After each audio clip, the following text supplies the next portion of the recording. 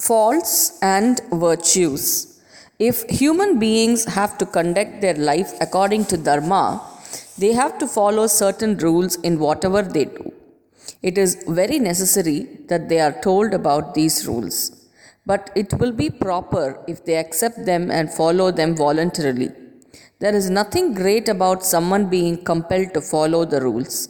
Tradition has come in the natural course from generation to generation.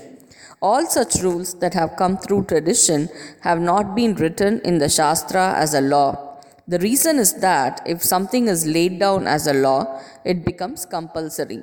Sahasram Vada, Ekam Malika. Through word of mouth, you may tell 1,000 things, but do not write down even one and compel, is what the wise have said. But now it has become the practice to put up notices everywhere, do this, do that. Even at the place where I conduct my puja, you people write, do not speak, do not wear shirt, etc. Hereafter, it should not be done this way. When I pull you up and compel you like this as a rule, I am myself transgressing the good rule I have talked about till now. When I say don't do, I make it a compulsory law. That is a mistake. It would have been in order if I had told you, please think for yourself whether you can write like this. Whatever faults one may have, do not exaggerate it. Even if a little good is there, it should be admired. This is the wise saying of the great.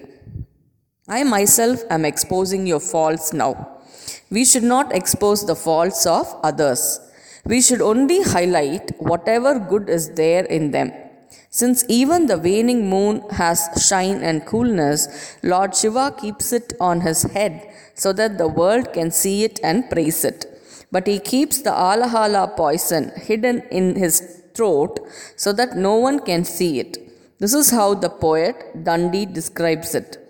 But these days, generally finding fault and exaggerating it has increased in public life.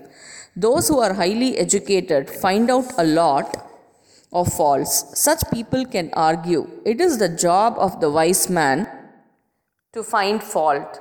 Vidwan has been defined as doshagnan, but the word doshagnan means one who knows the fault. It does not mean one who exaggerates it and gives publicity to it. We should be aware of faults and avoid them. This can be told in a genial way even to those who have faults. But one should not keep finding faults endlessly and publicizing it. If we have to point out the fault in someone, we should be fully qualified to do that. If we have plenty of faults in ourselves, it will not be useful to preach to others. Sometimes, just because of our pointing out their faults, they may commit more wrongs with obstinacy and more openly. So only when we are sure that we are qualified to advise, we have the status to advise, and our advice will be respected, we can advise others. By praising the good in someone, he becomes more enthused. He develops such qualities. But in praising someone too, there should be restraint. We should not praise him sky high and make him a victim of ego.